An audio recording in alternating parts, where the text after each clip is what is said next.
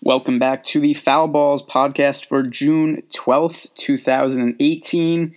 And for Tuesday night, we have a 15-game baseball slate. Every team is playing. But despite that, I'm really finding it difficult to find pitchers that I really like for this slate. So there are a couple that I think are good options right now. But the other thing that I think is pretty important to pay attention to is which teams' lineups come out tomorrow and look weaker than normal, because those are going to be the other pitchers that I add to my player pool. So maybe we see whatever, like a team like the Red Sox, Mookie Betts isn't playing. That would make whatever pitcher's going up against, not that I think he's not going to play or anything, but just using that as an example, a team that has a one or two key players or regular players missing, that would help out the other pitcher and put them in a more favorable spot, because right now, just looking at it, it's difficult to find a lot of pitchers that I like. And then another thing, too, is with a slate this big, it's a little easier to pay up for expensive pitchers, because what happens is there are going to be a couple of teams that play a lineup they wouldn't normally play, or will have somebody move up in the batting order, and that gives more opportunity for us to find some cheap value plays to plug into the stacks, and then it's just easier to go up to expensive pitching. So for right now,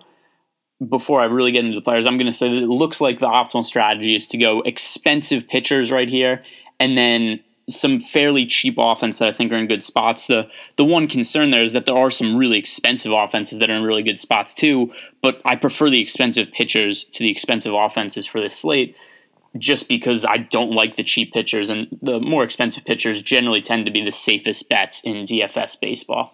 So getting into it right away, we have a few really expensive pitchers, and only one of them would I really consider to be a top high-end pitcher, and that's we have Aaron Nola at $12,000. Mike Foltynewicz is $11,800. He's pitched well recently, but Nola is the far superior pitcher to me. We have Eduardo Rodriguez at $11,100. He's way below what Nola is. And then we have Miles McCollis is at $10,900. I don't love the upside for him in the matchup against the Padres. I think that given what the options are right now, I think that he's okay if you really had to play him.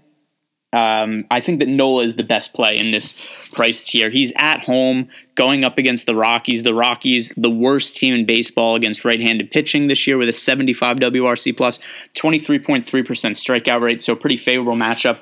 Nola overall has pitched very well this year, and he's scored at least 30 DraftKings points in 2 of his last 3 starts. So him at home against the Rockies, normally I wouldn't love paying $12,000 for Nola, but in this matchup and given the other options on the slate, I think he's fine to roster. And like I said before, if there's going to be cheap hitters that are good values, it's just going to make sense to go up to pitcher, and Nola makes sense there. If you can't fit Nola in, I think it's okay to go down to Miles McCollis here. But Nola, I think the far higher upside play at $12,000. Moving down the list now, we've got Lance McCullers, Jaime Barria, Plutko, Buchholz, and Jon Gray in the next tier of pitchers. So of these guys, the issue I have with McCullers, overall very good pitcher, just so much worse on the road than he is at home. So I don't like the spot for him against the A's. Adam Plutko, his numbers look decent on the surface. He has a good ERA, except the peripheral stats, way worse. I think people might want to roster him because they just see, he's going up against the White Sox, and Carlos Carrasco had a really good game against the White Sox tonight, but Carrasco much better than Plutko. Plutko this year does have a 3.93 ERA, except 6.16 FIP. He's only striking out 5.89 guys per 9 innings. So when I get into the offense, I actually like the White Sox a pretty good amount for this spot, and I'm hoping that people go to roster Plutko because I do not think that he's good at all. The guy who has the most upside in this price range, and I think is a really strong player for the slate, is Jon Gray at $8,000. Massive discrepancy between what his ERA and his peripheral stats are. Some of that is due to him pitching at Coors Field. Some of it is he's had some really shitty starts this year. But overall, his peripheral numbers are so good. He has a 5.66 ERA, but 3.12 FIP, a 3.21 xFIP. He's striking out 10.5 hitters per 9 innings, walking under 3. And then you look at the matchup against the Phillies, who have struggled against right-handed pitching this year, 22nd in WRC+, at 90 against right-handed pitching, and then a 27% strikeout rate, so striking out more than any other team against righties. there's a lot of upside in this spot for Jon Gray, and I really do like it a lot for GPP. Definitely concerned that he's had some not great starts lately, except given the other options, I think that Jon Gray is a really strong play. And I know that Nola and Gray are going up against each other, but I really think that the ideal pitching combination is those two guys. And then we'll try to find some cheaper offenses to fit with them. I look at some of these cheaper pitchers, and sure, it's possible one of them have a good game. Except I don't want to put money on any of it. I don't feel great about any of them. We've got Bartolo Colon, Ian Kennedy, James Shields, David Hess, Chase Anderson, Sal Romano. All of these guys are terrible, and they have difficult matchups. So the offenses I much prefer in those games, it's just the question of we can't go too expensive for offense because none of these cheap pitchers are good plays. So I just hope none of these pitchers really get destroyed other than one of them, because my favorite offense is going to be the Dodgers. They're actually pretty cheap. So first thing to consider is when we're building lineups and assuming we're going with the Jon Gray, Aaron Nola pitching combination, that leaves us with $3,750 for the 8-hitter spots. Not a ton of money to work with, but very doable. And the Dodgers, not really that expensive against Cologne. We have Justin Turner's missed some games, except he could end up playing tomorrow. He's $3,700. Then we've got Bellinger and Jock Peterson, both slightly over $4,000. No other player in the Dodgers offense other than Matt Kemp is priced above $4,000. Oh, no, that's not true. We've got Chris Taylor also $4,300. But so we could go with nobody being more expensive than $4,300. You could get 5 of those hitters in with a few cheap plugs, and I think you have a pretty good high upside stack against Bartolo Colon, who's given up a lot of home runs this year. He's had some good outings also, except when he gets hit, it generally tends to be via the home run. Another thing that's of note for this game, the Dodgers have not named a starting pitcher yet as of now.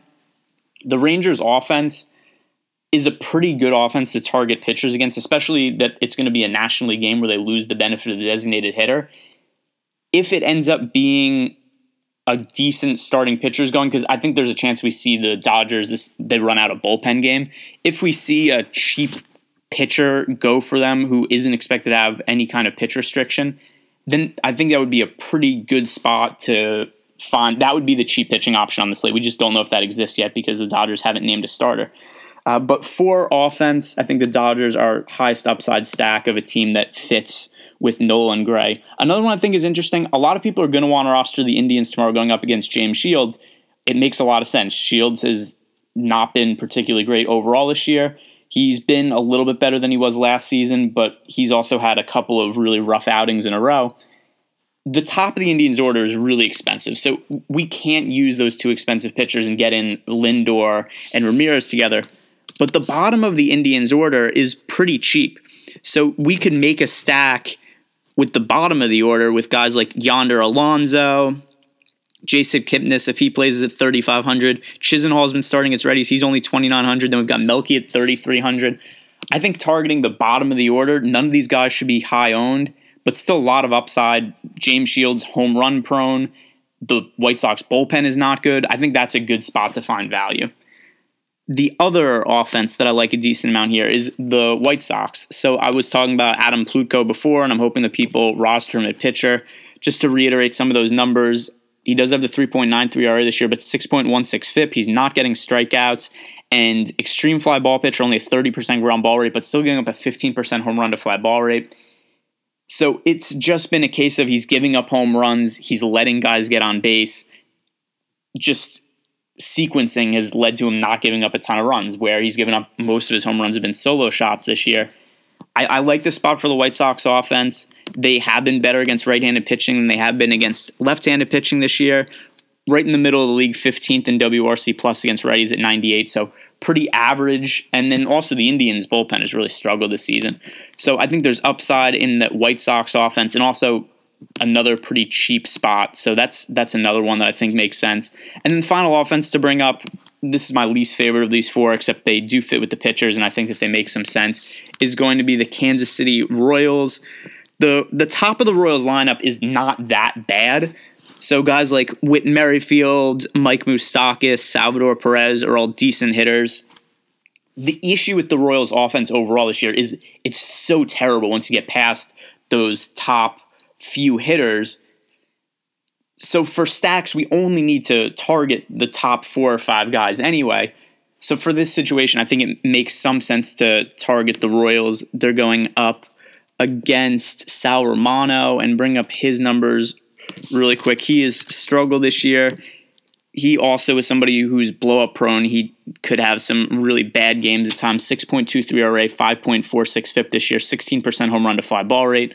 So another guy who I think makes sense to target against. But in terms of priorities for these offenses for me, it's going to be Dodgers 1, White Sox 2, then the bottom of the Indians lineup, then the Royals. Those are the 4 stacks I want to build around. And then for now, it's just Nola and Gray as the pitchers. And then just be on the lookout for, is any team resting some regular starters, playing a weaker than normal lineup that would make one of the other pitchers on the slate more viable. So that's all I have for Tuesday's slate right now. You could follow me on Twitter at GErenbergDFS. Please go to iTunes and you could leave me a nice review for the podcast. That'll help me move up rankings and more people find it. And I'll be back for Wednesday's slate.